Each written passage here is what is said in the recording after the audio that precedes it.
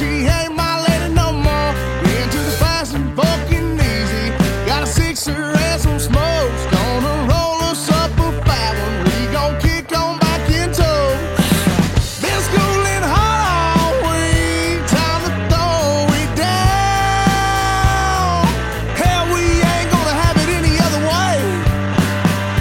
Yeah, say Rowdy Southern Saturday, yeah.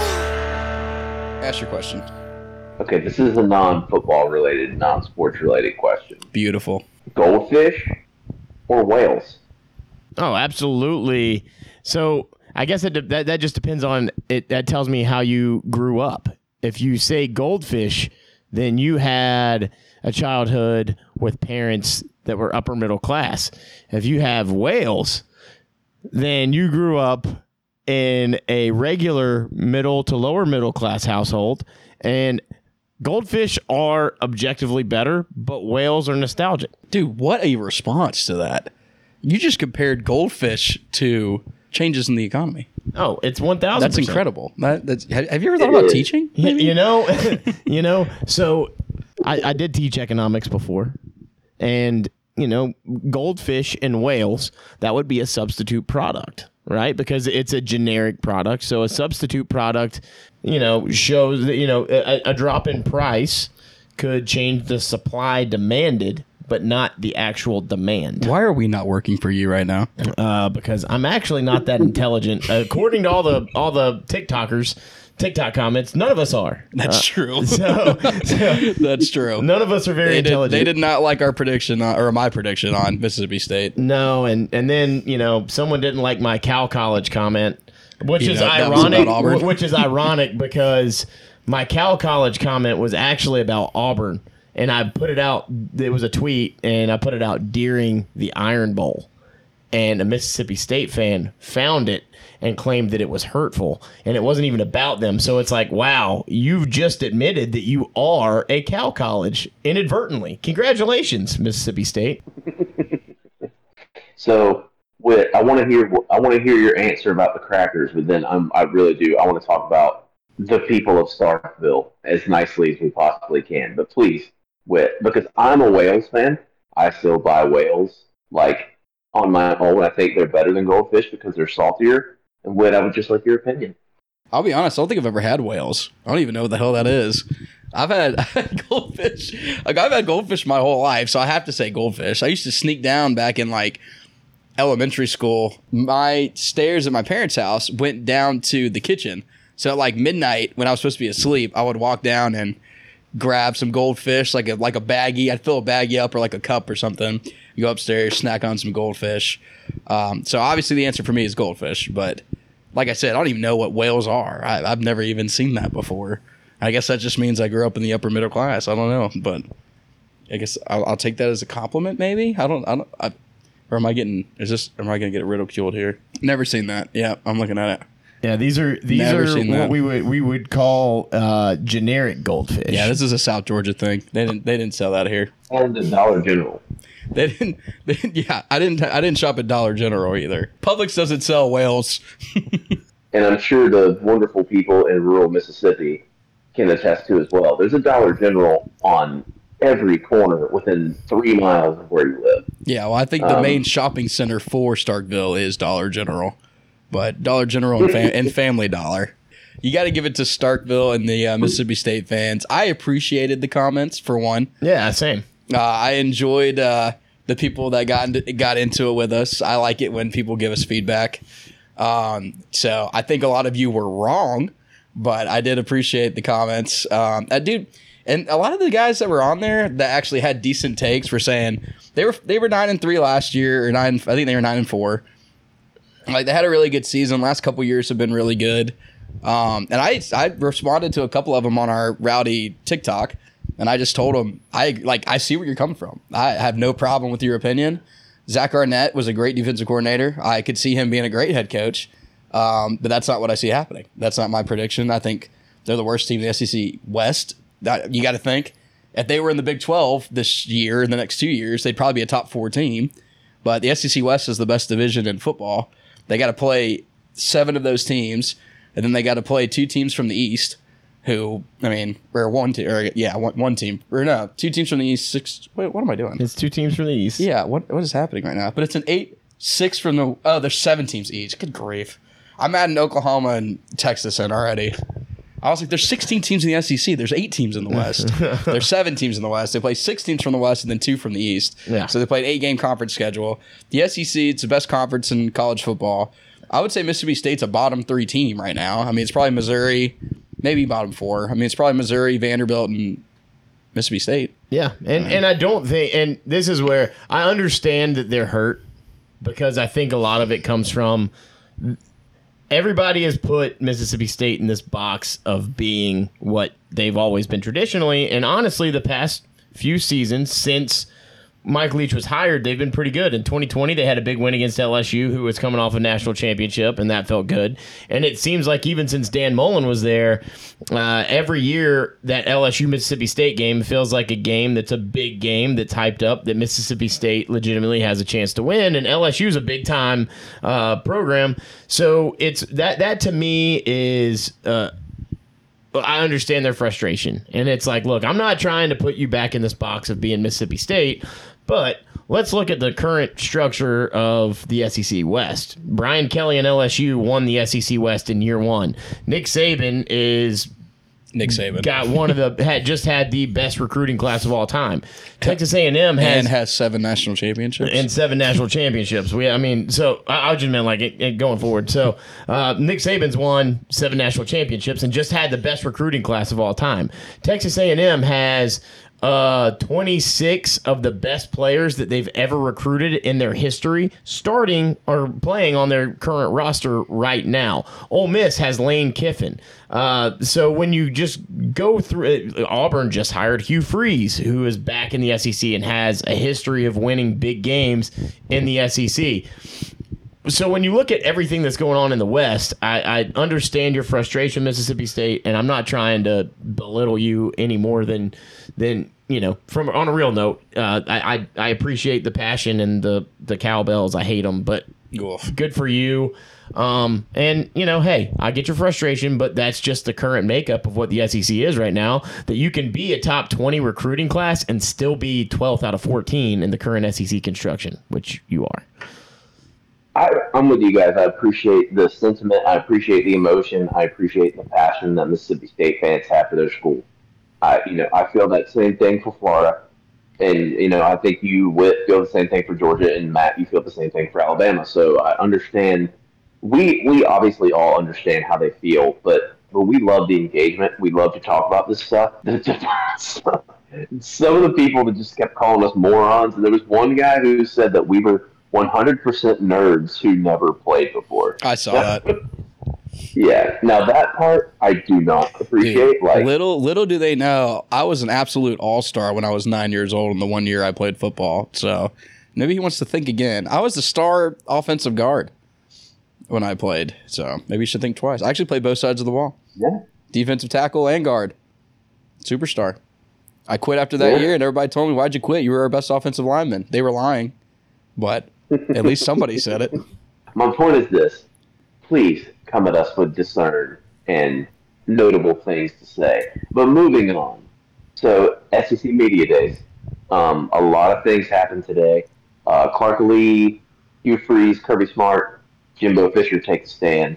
Matt, I know you have some strong opinions about Jimbo Fisher and his new offensive coordinator, Bob Petrino, based on some things that were said today. So here's the clip, and maybe we can get an audio clip in here of what Jimbo said verbatim.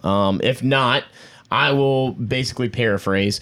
There's a couple of things I have an issue with here with Jimbo Fisher. And Jimbo Fisher, you would think, coming off of a season where the expectations for Texas A&M were winning the West and potentially going to the playoff. There were a lot of talking heads at big media groups. I don't want to say any names, but ESPN had Texas A&M in the playoff last year and winning the West and beating Alabama again and going to the SEC championship. And Texas A&M was nothing short of a flop from that.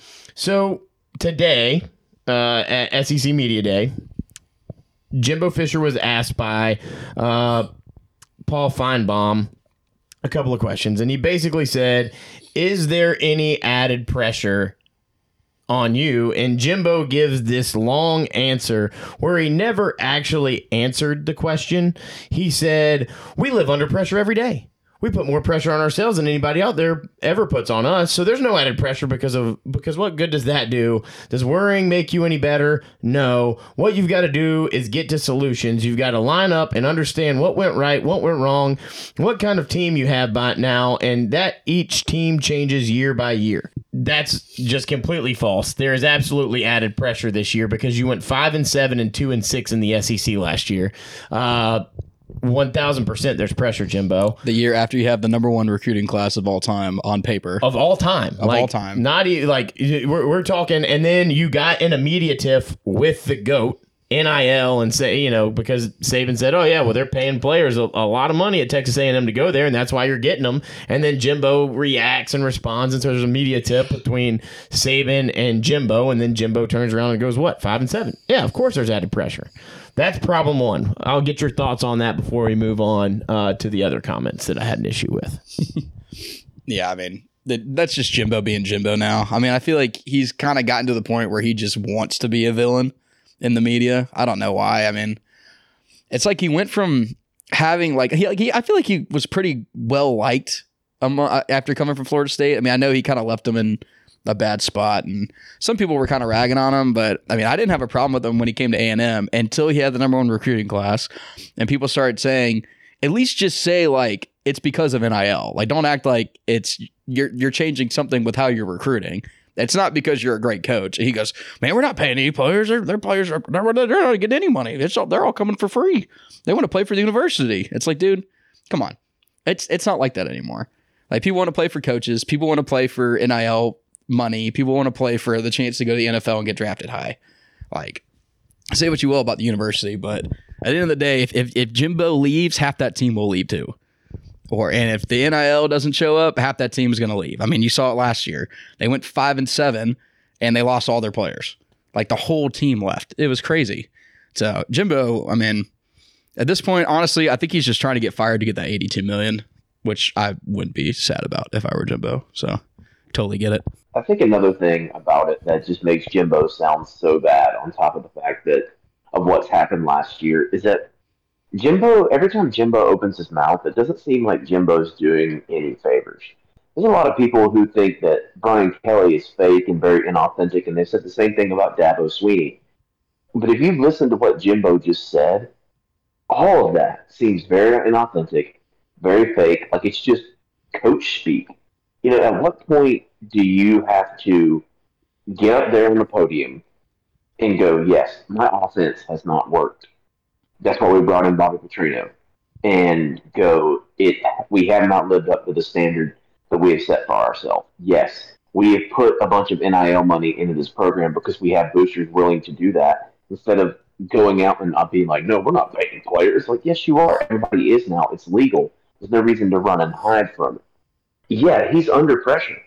If Jimbo, we're not doing our Texas A&M preview tonight, but if Jimbo doesn't at least have a 4-2 record, and I don't even know what their first 6 games are, but if halfway through the season he's not at a minimum of 4-2, I don't think he's going to make it to the end of the year.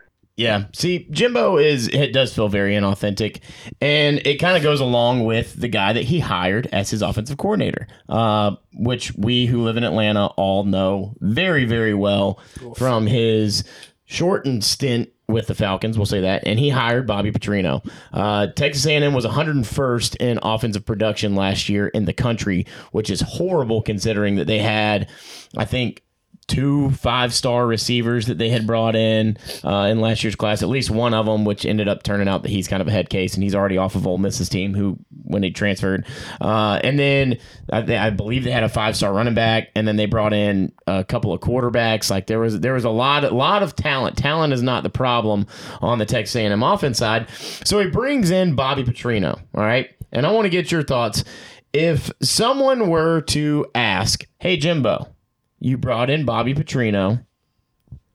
Who's doing the play calling? What would a good Jimbo Fisher answer be? You brought in a new offensive coordinator. Who's calling plays? After being ridiculed for his play calling all of last year, yes. Okay. Astounding. Absolutely, yes. Yeah. He's calling plays. The offense is changing because of Bobby Petrino. Would be my answer. My answer, if I'm a head coach, I'm going to go, yeah, we brought in Bobby to call the plays, and Bobby's got a track record of success in this conference at Arkansas, and, we're going to hope, and we believe that he can put it together on the field, and we're going to have a good offense. Or I'd say I expect for him to be around for about 6 games and then probably just leave with a note on his desk, and then we'll hire somebody good. So I ask you that because that's what a reasonable head coach would say. Jimbo Fisher, instead, the question in full was Bobby Petrino. I think this is the first time he's been an assistant since 2002. So he's used to calling plays, being the guy in charge. You've been calling plays probably forever. What's the dynamic going to be like on game day? Does he have the total freedom to call the plays, and how will that work? And is it hard for you to give up play calling responsibilities? That's the question that was asked by the reporter. I don't know the reporter's name. Sorry, I can't give credit. But the response is very, again, run around, don't really answer the question. He says he's not going to get into where we're going, but this is my favorite part. Listen, Bobby was hired for a reason, and he's a tremendous coach and a tremendous guy, false, and tremendous football mind and tremendous recruiter.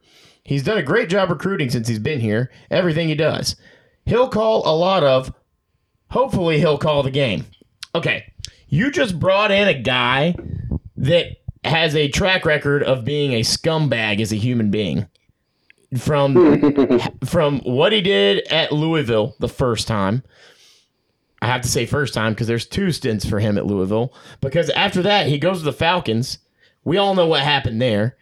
He goes to Arkansas, gets caught sleeping with the GA, wrecks his motorcycle, gets fired from Arkansas, goes to like Western Kentucky, then back to Louisville, doesn't leave them in great shape, and then he was at like what, UNLV or somewhere recently? Was that his most recent? Was UNLV? Southwest Missouri State. Southwest Missouri State, yeah. So then you're bringing him on. Powerhouse, Southwest Missouri State. You're bringing him on to be the offensive coordinator, and you're saying, yeah, hopefully he'll call the game? I mean, insane.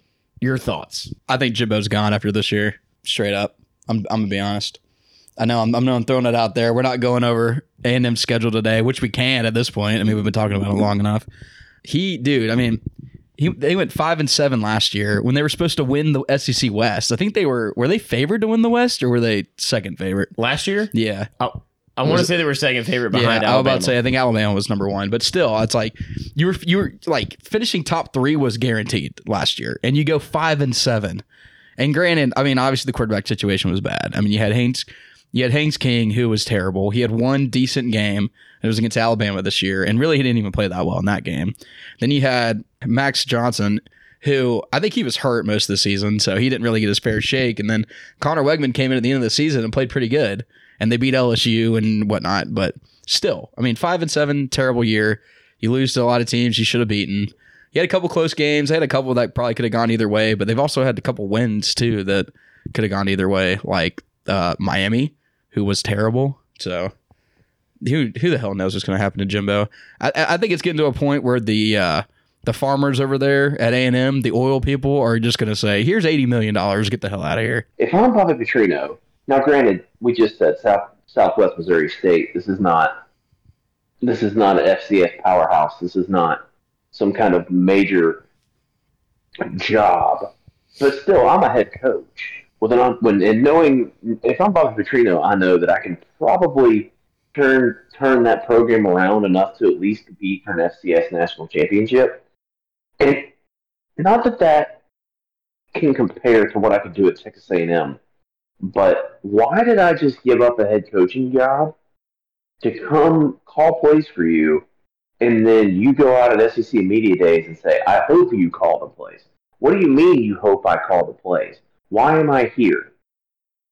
Why am I here? What kind of trust does that set for the relationship between Bobby Petrino and Jimbo Fisher going into the season, which is now 7 weeks away? Like, what kind of statement is that, man? Just Jimbo Fisher has more coach speak come from his lips than anybody I've ever heard, ever. Like, he is not authentic, and it shows every time he talks.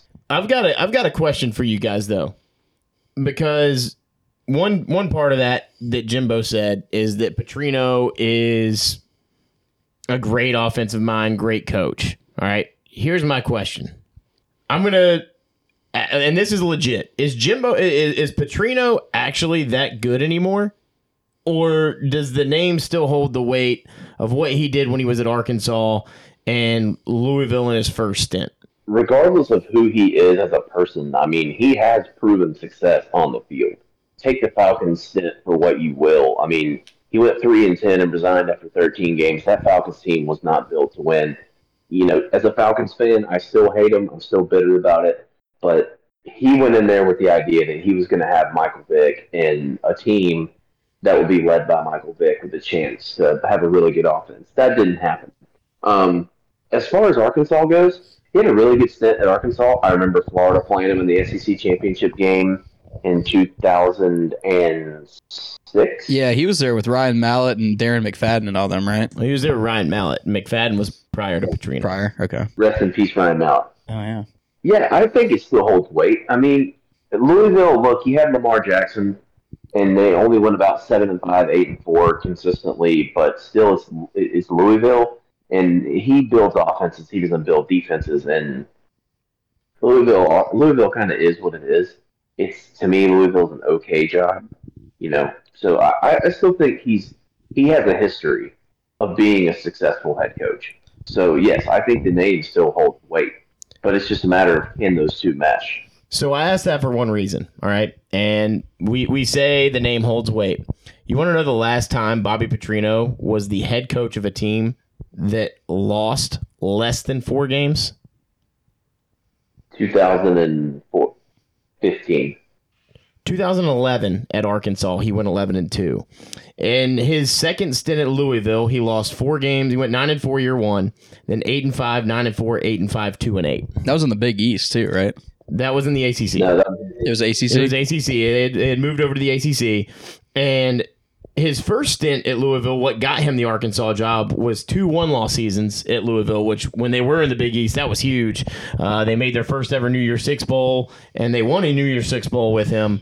And then he gets the job at Arkansas, had Arkansas at the best that they had been since the early 2000s, and then we all know what happened at the end of that tenure. Goes to Western Kentucky, 8-4. And then Louisville again with Lamar Jackson, who won the Heisman, outstanding player, and had a 4-loss season or more every year. And then in 2018, went 2-8 before he was fired. So I understand that the name carries weight. And I'm not saying that Petrino is a terrible coach, but I am going to question, especially in this environment, in this year, where it's one of Jimbo's most important, if he wants to continue coaching. If he doesn't, I completely understand. I'd take $77 million to go sit on the beach. But if he wants to continue coaching, is Petrino really the answer to fix that? And with that, I think we should turn into schedule predictions and start with A&M, because we might as well. We're on it. So this is what I got, if you guys are paying attention. I'm ready. We got New Mexico week 1. A loss. No, I'm just playing. That's a win. I got at Miami, win. I got UL Monroe, win. Auburn, win. So they start off 4-0. And then they get Arkansas and Arlington. I think Arkansas wins that game. Then they play Alabama at home. I think Alabama beats them. At Tennessee, Tennessee beats them. South Carolina at home. I think they beat South Carolina, get revenge from last year. Mississippi State at home. They beat Mississippi State. Ole Miss at Ole Miss. That's a loss. Abilene Christian at home, they get a win. at LSU, loss. So I have them going 7-5, 3-5 in the SEC, and I put in my notes Jimbo Fisher on hot seat, because I don't know if they're going to fire him just because of the fact that like he was such, not just the fact that they pay him so much that he does get fired, but the fact that they brought him in. He's this biggest name they've had in a while in terms of head coaches, national championship winning coach. They might give him one more season just to say, all right, this is it. Do what you got to do. Change the staff. If it doesn't work out this year, or if the culture just gives up, then you're screwed. But to me, honestly, I just think A&M's culture is terrible. I think bringing in Bobby Petrino is the worst thing you could do for the culture, because he's not a culture guy. He's a terrible culture guy. And I just don't see it happening. So if they would have brought in like Garrett Riley or somebody that like has a little bit of juice in them, I'd be a little more optimistic, but I don't see it with A&M. What is your overall there? 7-5, 3-5 in the SEC. If that's what happens, Jimbo's gone. That's what I would think, but it's still $77 million at the end of the day. Like, that's a lot of money. They might give him one more year. I have them at 3 and 4 with 4 consecutive losses going into their bye week and Jimbo getting fired. Here's where I am with A&M. I still think that they're going to be a lot better than they were last year, because even though they had all that talent that came in from the recruiting class prior,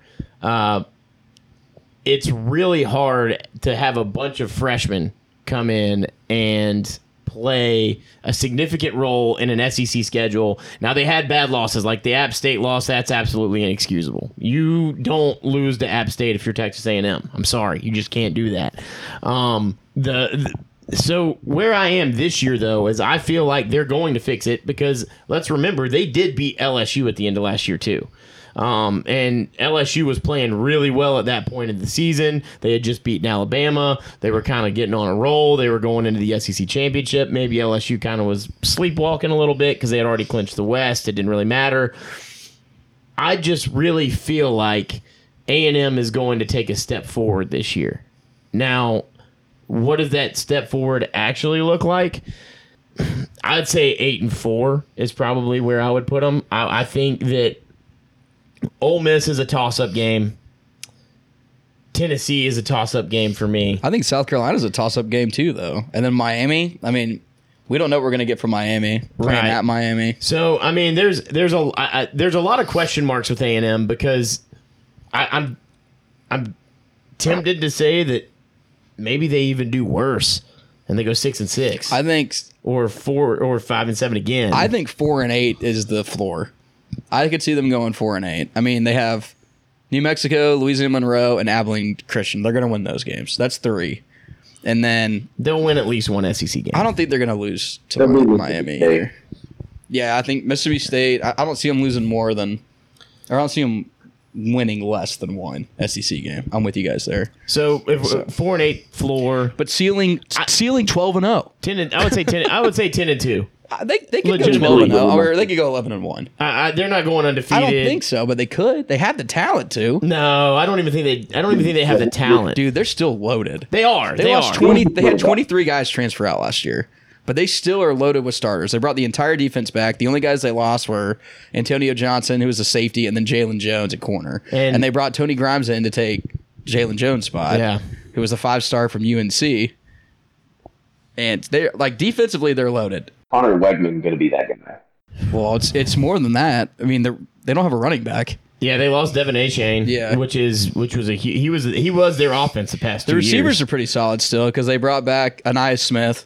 Yeah, they have Moose Muhammad still, and then they still have Evan Stewart, Evan Stewart was their best receiver last year. He was really good. Yeah. Evan Stewart stayed. It was Chris Marshall. Chris Marshall. Yeah, he was the 5-star freshman from last year. He was pretty solid too. He was very solid. I think he had some other issues. He had a lot of issues, and that's where, if I think the biggest question mark, and Jimbo didn't do a good job answering that today in SEC Media Days, was, hey, like, how are you fixing the culture? Because there's obvious cultural issues, and that is one element of the NIL scheme that they're going to have to figure out. Yeah. Because you are now creating an environment which is more like the NFL, where if there's a guy who is getting paid a lot more than somebody else and he's not performing, then it starts to create a little tension in the locker room. And, you know, you got these guys that are getting brought in and paid a lot of money to come play and they're not performing well. It creates tension in the locker room. So Jimbo's going to have to figure a way to manage that. And if he doesn't, they're in trouble. But one of the wins that you have on that schedule. So the first loss that you have on A&M's schedule is to Arkansas, which I find that to be one of those toss-up games. I absolutely think that that's a should win for A&M. Let's get into the Razorback schedule this year and your prediction for them. So for the Razorbacks, I was pretty high on them. I did this last year, though. I'm going to be honest with you guys. The more I look at it, the worse I feel about this prediction. I'll be completely straight up honest. Because I did the same crap last year. I think I had them winning 10 games last year, and they ended up going, what were they, 7-5 or 8-4? No, they were 6-6 last year. Yeah, they were bad. Yeah, they didn't have a great season. And honestly, I think they were better. I mean, KJ Jefferson was hurt for most of the games they lost. Yeah. And they bring him back, which is honestly the biggest reason I'm big on them. But they lose Trey Knox. They lose a lot of their receivers. Most of their team this year, especially offensively, is going to be transfers. But they do have Raheem Sanders, too, who's an absolute beast. So, but I have them going 9-3, 5-3 in the SEC. I got Western Carolina win, Kent State win, BYU at home win, at LSU loss, A&M in Arlington, I got them winning. At Ole Miss, I have them losing. At Alabama, I have them losing. Mississippi State at home, I have them winning. At Florida, I have them winning. Auburn at home, I have them winning. FIU win, Missouri win. I kind of feel like their schedule sets up pretty well for them. Like, if you look through it, I think Florida's a big toss-up game. I know Chad probably agrees with me. But KJ Jefferson comes back. I mean, you can look at their roster right here. They have a new offensive coordinator. They lost Kendall Briles. They lost both their coordinators, which was huge. Yes. It was big. Chad, I'll let you respond to this first because I feel like I've been talking a lot. But at least it's not about Alabama this time. Yeah, the OC they brought in was Dan Enos, though. Right. Who's a great offensive coordinator. From Maryland. Yeah. He did pretty well at Maryland last year. Their offense was pretty solid. Their defense was absolute dog trash. Yeah. But I mean, Talia looked pretty decent in most of the games I watched them. And I think KJ's better than Talia for sure. Yeah. That would be a different discussion. But so I'm with you. First 3 games I have as wins. Getting BYU at home I think that's important because playing out there amongst the Mormons is tough. I think LSU's a loss. I think A&M's a win. Ole Miss is a toss-up game. I have Ole Miss, Florida, Auburn, and honestly Missouri as being toss-up games. So I think I don't see Missouri. I don't see Missouri being a toss-up game. I just don't think Missouri's going to be any good. You said that last year Missouri won that game. I know, but I think Missouri had more talent last year than at least on paper coming into this year. And Eli Drinkowitz, say what you want about Drinkowitz, he's a good offensive mind.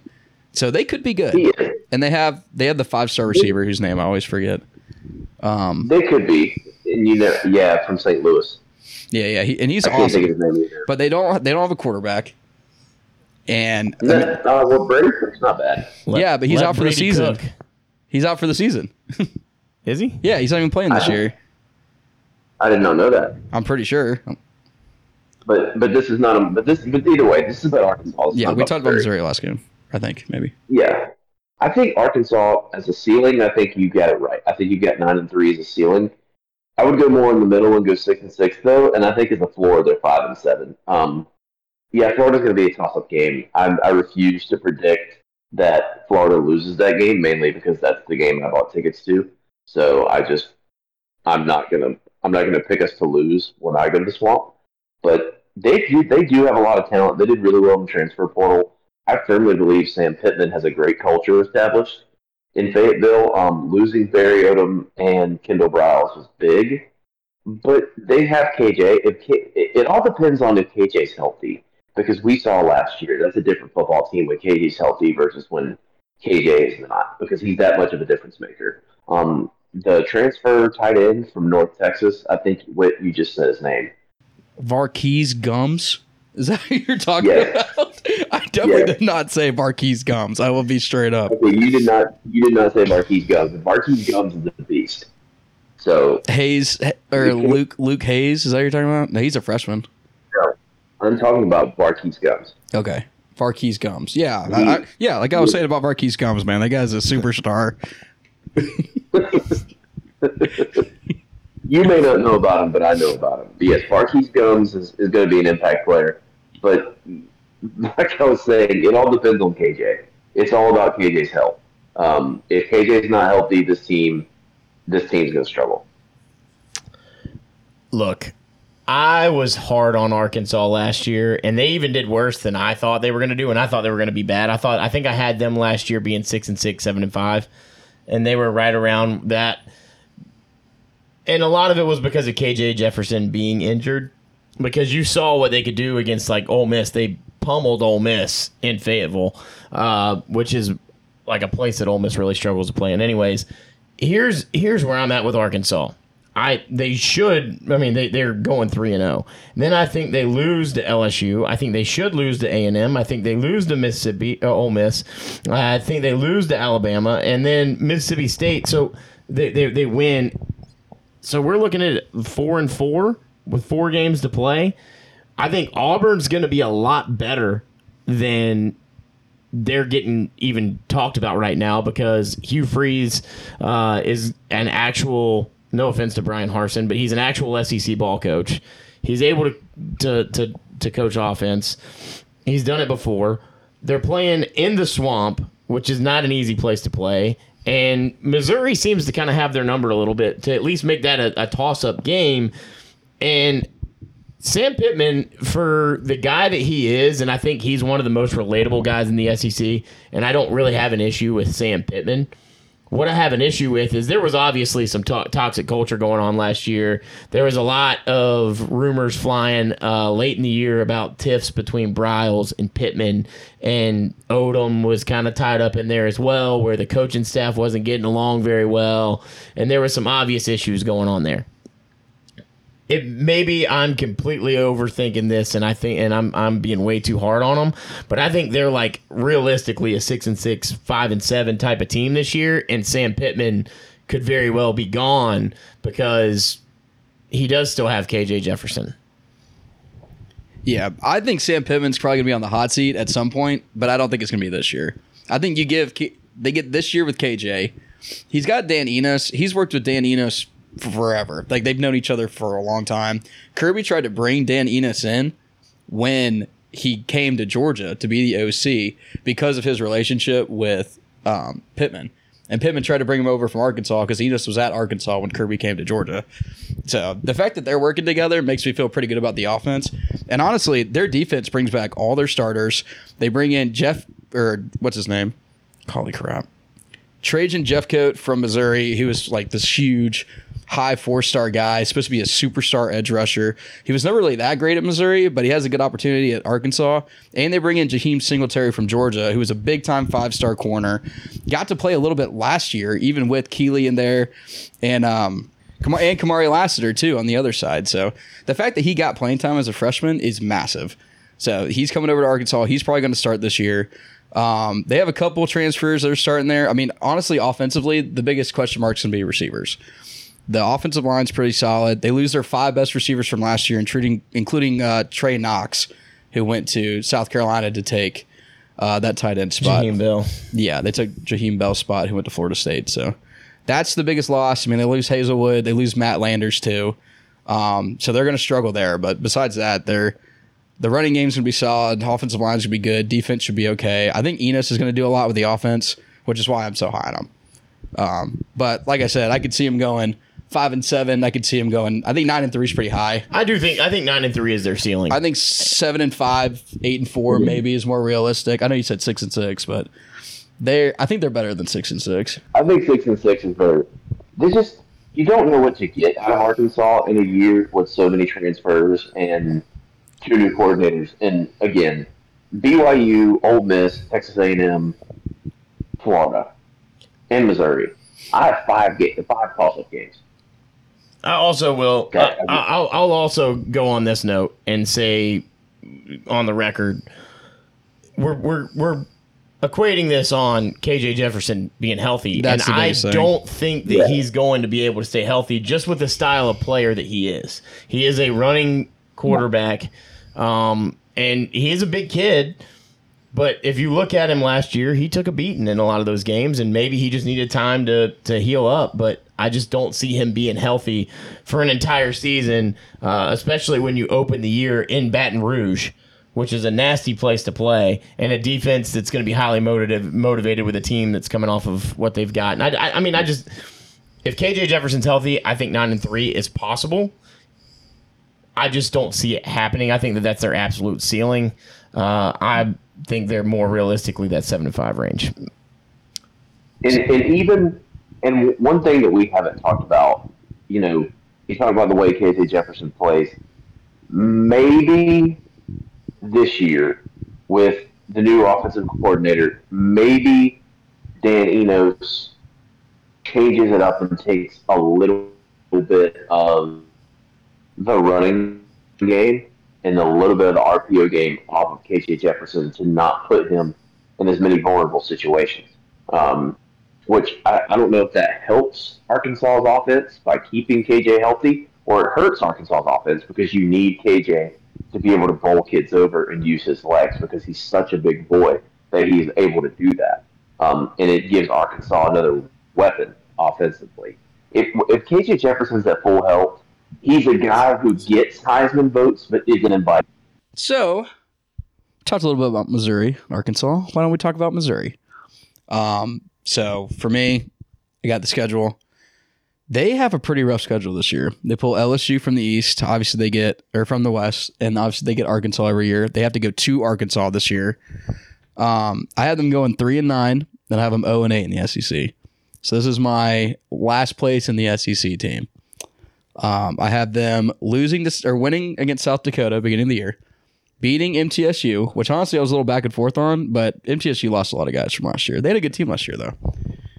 Losing to Kansas State at home. We're big Kansas State guys. Yeah, we love Kansas State. Big Manhattan fans. Beating Memphis at home. Ooh. Losing to Vanderbilt in Nashville. Losing to LSU at home. Losing to Kentucky in Lexington. Beating South Carolina at home. Losing to Georgia in Athens. Losing to Tennessee at home. Losing to Florida at home, and then losing to Arkansas at Arkansas. That's a tough schedule. That From is start a tough to finish schedule. for Missouri, that's really tough. SEC East, who, if you look at the rosters, it's them and Vandy, and their roster's not bad. Like, they have a lot of really good guys coming back. Brady Cook, I said he was out for the season. I think we did some research after and figured out he might not be. Matt, is that correct? As of right now, Brady Cook is going into the season as the number one quarterback, but Coach Drink, as they call him, or as they say in Missouri, Coach Drink, has not been willing to name a number one for real. And they don't have a lot of good options. I mean, Sam Cook, everybody keeps saying he's supposed to be pretty good. Or Sam Horn, I'm sorry. He could be great, but they haven't really given him any opportunities. He came from Collins Hill in Georgia, so he's a Georgia guy. A lot of times these like random low 4 stars, high 3-star Georgia quarterbacks end up being pretty good. So he could be. They have good receivers coming back. They brought in Theo Weiss from Oklahoma. He transferred in after losing Dominic Lovett to Georgia. But besides that, they got Luther Burton coming back. They have pretty much all their receivers coming back from last year. Mookie Cooper from Ohio State, the transfer, he's still there. They got both starting running backs that combined for I think it's 1,300 yards last season. Cody Schrader and then Nathaniel Pete, who both were pretty solid guys. So they have a lot of good talent. The defense lost a lot of guys to transfer, but to me, it's the schedule combined with Eli Drinkwitz. I feel like it's starting to die down a little bit. They weren't terrible last year, but with what they have this year, I think it's going to be bad, just based on the schedule. Kansas State out of conference, that's tough for them. That's a tough draw. And Memphis. But I will say, I don't know if you noticed that little note in the schedule. So they're playing that game in the Dome in St. Louis, and that's a pretty cool neutral site game to me. Honestly, that's a low key. If you look at the Week 4 schedule, I'm sure a lot of people will overlook that game, but I bet you that will absolutely be a game worth watching. And so also, Eli Drinkwitz, I have getting fired at the end of the season. Not cheering for it. Never cheer for anybody to get fired.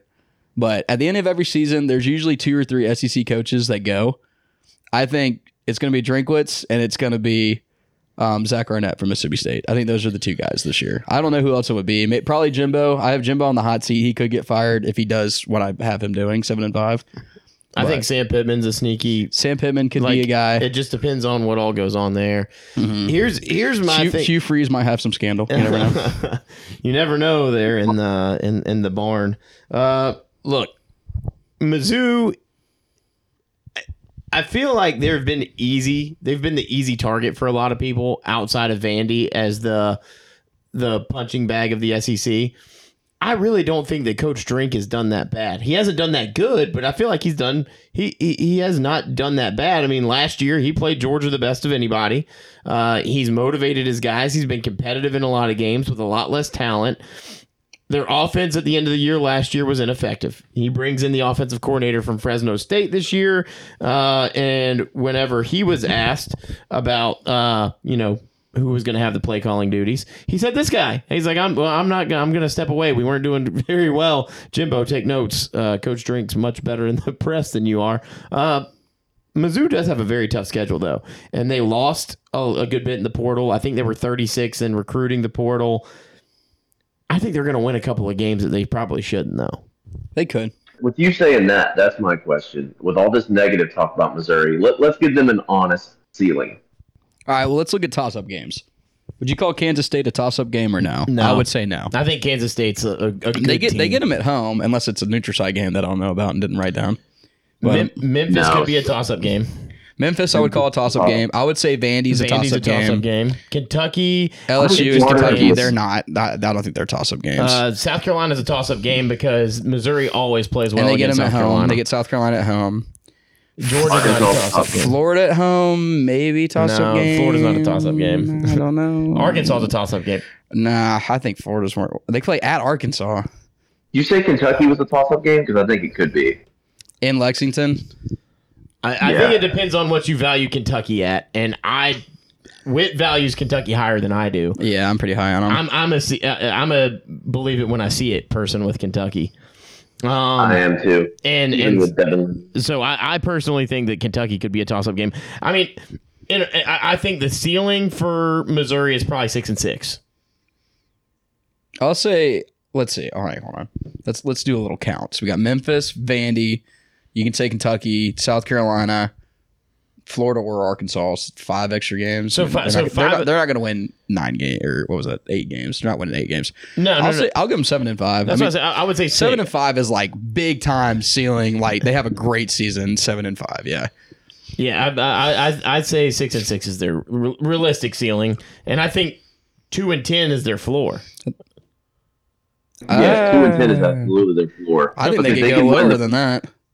South Dakota's a pretty good FCS school. I'm not saying they're going to lose to South Dakota, but South Dakota's a pretty good FCS school. I mean, you're not wrong, but I don't. You're not wrong. And from a realistic perspective, they should be. It might be a struggle win, but they should. I think 2-10 is their 2-10. Yeah, I mean, realistic floor. I wouldn't bet money on anything below 2 wins. So No I chance. say 2-10 is their floor. 6-6 is their ceiling. Okay, that's pretty wide. That is a very wide gap. Let me ask you this. So if they reach their ceiling, and Eli Drinkwitz, who's coming into his 4th season, and he has been 5, like, if you take out the 2 bowl losses, his regular seasons all 3 years have been 500. He's 17-19. They've gone 5-5, 6-6, 6-6. The 19 is the 2 bowl losses. He has not won a bowl game yet. So if he goes 6-6 again, but your prediction comes true, and Eli Drinkwitz is fired for being 500 across the board, if you're Missouri, who do you... And we had this discussion with Arkansas, I think, when we were doing our SEC West grades back in February.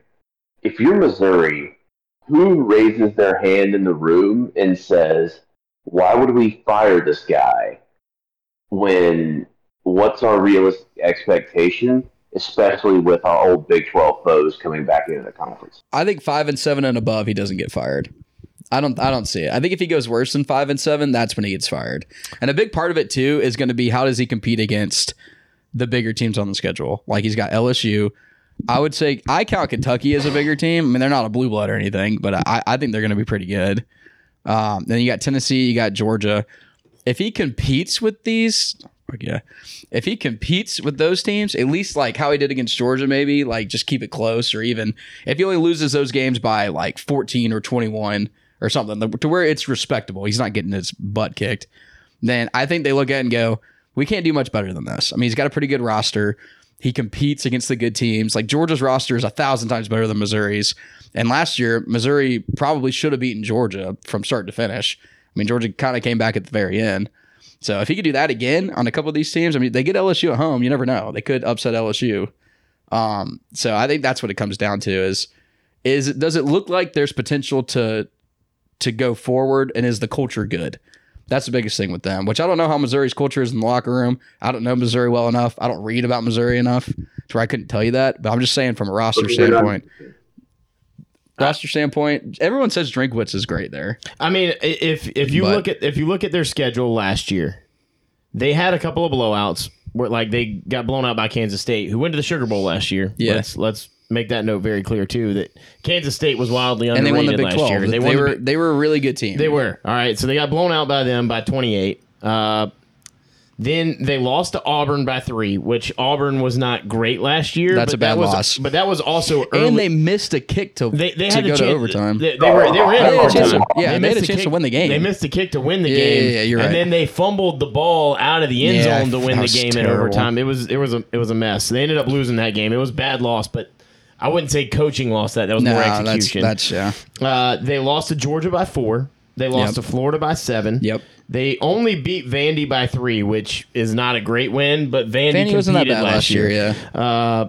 They beat South Carolina by 13, but that's a good win. It's a good win. I think South Carolina was fraudulent. Yes. They only lost to Kentucky by 4. They got smoked by Mizzou. I think that was the week after the by Mizzou or by Tennessee. There you go. Yeah, I remember that. Flag that. They got smoked by Tennessee, but I think that was the week after Tennessee lost to Georgia. Mm-hmm. It was right around that same time. So Tennessee was playing super motivated at home in Neyland. They smoked New Mexico State. They beat Arkansas, and then they lost by 10 to Wake Forest in the Gasparilla Bowl. Missouri, I don't want to go on and on about Mizzou forever, but that just shows that they were competitive in 90% of their games, including against much better teams than them. I think in talent-wise. Florida, talent-wise, on the books last year was a lot better than Missouri. They lost by a touchdown. Georgia, same thing. Yep. So Drink is fine in my opinion as long as they make a bowl game, and even if he goes 5-7, who is going to realistically take them to the next level? Because you're not. I mean, are you going to bring Barry Odom back? No. Are you going? And if you did, is that a hire that gets everybody in Missouri excited about football? I don't think so. You're not going to bring in Glenn Schumann to Missouri. He's not going to take the Missouri job. There's not a lot of young guy names that are going to be kicking down the door. There's not a lot of Group of 5 coaches that are going to be kicking down the door. Dan Mullen, Missouri. I don't think that Dan Mullen would even want to do that. I mean, like he'd rather coach at Lake Oconee Academy up and be the OC in Georgia high school football. I mean, what does he have to lose? So Missouri's in a very weird place, identity-wise, and I think that Drink fits it well. He's a quirky dude. He's weird. He, likes to make fun of different things and is not exactly making friends amongst the coaches in the SEC. And it is what it is. I think Mizzou, you've got it right. I think 3-9 is very much in that window of possibility. If that happens, Drink's getting fired. Yeah. And the thing with them, too, I kind of feel like it's the same with Mississippi State. Like, I don't think Mississippi State is a bad roster. I think they have a really good roster coming into this year, especially what they had last year. But there's not enough wins to go around the SEC for them to come out and go 6-6 or 7-5. Like, that's a ceiling, you're right. If it happens, wow, like, great season, well done. I'm not shocked. Like, you have the roster to do that. And if you're Drinkwitz, you should be expected to at least go 5-7, 6-6. But who do you like more, Clark Lee or Eli Drinkwitz? I like Clark Lee for Vanderbilt. I think it's a perfect fit. Same. Who do you like more, Heupel at Tennessee or Drinkwitz at Missouri? Obviously Heupel. Who do you like more, Billy Napier at Florida or Drinkwitz in Missouri? Obviously Drinkwitz in Missouri. But Billy Napier, who's got the number 3 recruiting class in 2024 right now. Like they're like obviously, you go from top to bottom. Mark Stoops, I mean, who are you going to pick? Who's coaching in the SEC East or the guys they play in the West? Who's a better coach than Drinkwitz? It's pretty much everybody. I mean, you could say Pittman maybe, but how much of that? And just to continue this discussion, how much of that is Drink's fault? Because I think so much of that comes from the fact that Missouri is such a hard job. I think honestly that you might could categorize Missouri as one of the hardest jobs in the country because you have to play in this conference. And now you add in Texas and Oklahoma, two teams who they have a history with, and they know just how elite both those programs are. This is a very hard job. And I feel like that's kind of what you guys were getting at. But and I agree with you. Like it's not so much. It's not that Drink is bad. I think he gets everything he can out of that program, but they're very limited in what they can do. And I think Witt said it best. There's only so many wins to go around in the SEC. And truthfully, this I don't think it's that desirable of a job. Like if you're an up and coming coach and Eli Drinkwitz gets fired and there's not really any super high profile jobs out on the market, at what point does Missouri would you rather take the job at Missouri, who's a mid-tier Power 5 program who you may only get 6-6 out of? And now granted they won the SEC East twice. I know that. But ever since then it's been completely different. And they're a scrappy bunch with good talent, but would you rather wait on a big job to come open, or would you rather take that Missouri job? Like I don't find it to be that desirable because it's so hard. So I can't blame Drinkwitz for being 16th on the list of the 16 coaches, or soon to be 16 coaches of the SEC. Yeah, but that goes back to a conversation we had 2 episodes ago, where we posed the question about Clay Helton, like, would you rather be at Georgia Southern or Mizzou in this modern time? Now, I will say this about Drink, and then we can move on. I think if he does get fired from Mizzou, I think he is going to be he would be a great candidate based off of what he did at Appalachian State to go back into the Sun Belt or to the American Conference, and he would be a good hire at a mid-tier group of 5 school, like I'm trying to think, like maybe a James Madison if they decided that they wanted to upgrade their offense to be more in tune with what they're going to try and get out of the Sun Belt. He would be a really good fit at a school of that caliber and have the opportunity to elevate them with the SEC coaching experience and with the name that he brings to maybe pull a couple of recruits. But I think that's where Drink fits in all of this, and that he gets a lot out of his players at Mizzou. But at the end of the day, Mizzou's Mizzou. Thank you guys so much for tuning into Rowdy Southern Saturday. If you enjoyed the episode, please give us a 5-star rating on Spotify and Apple Music, and follow our social media at RowdyPod on Instagram, Twitter, and TikTok. Thanks again for listening. We'll see you next time.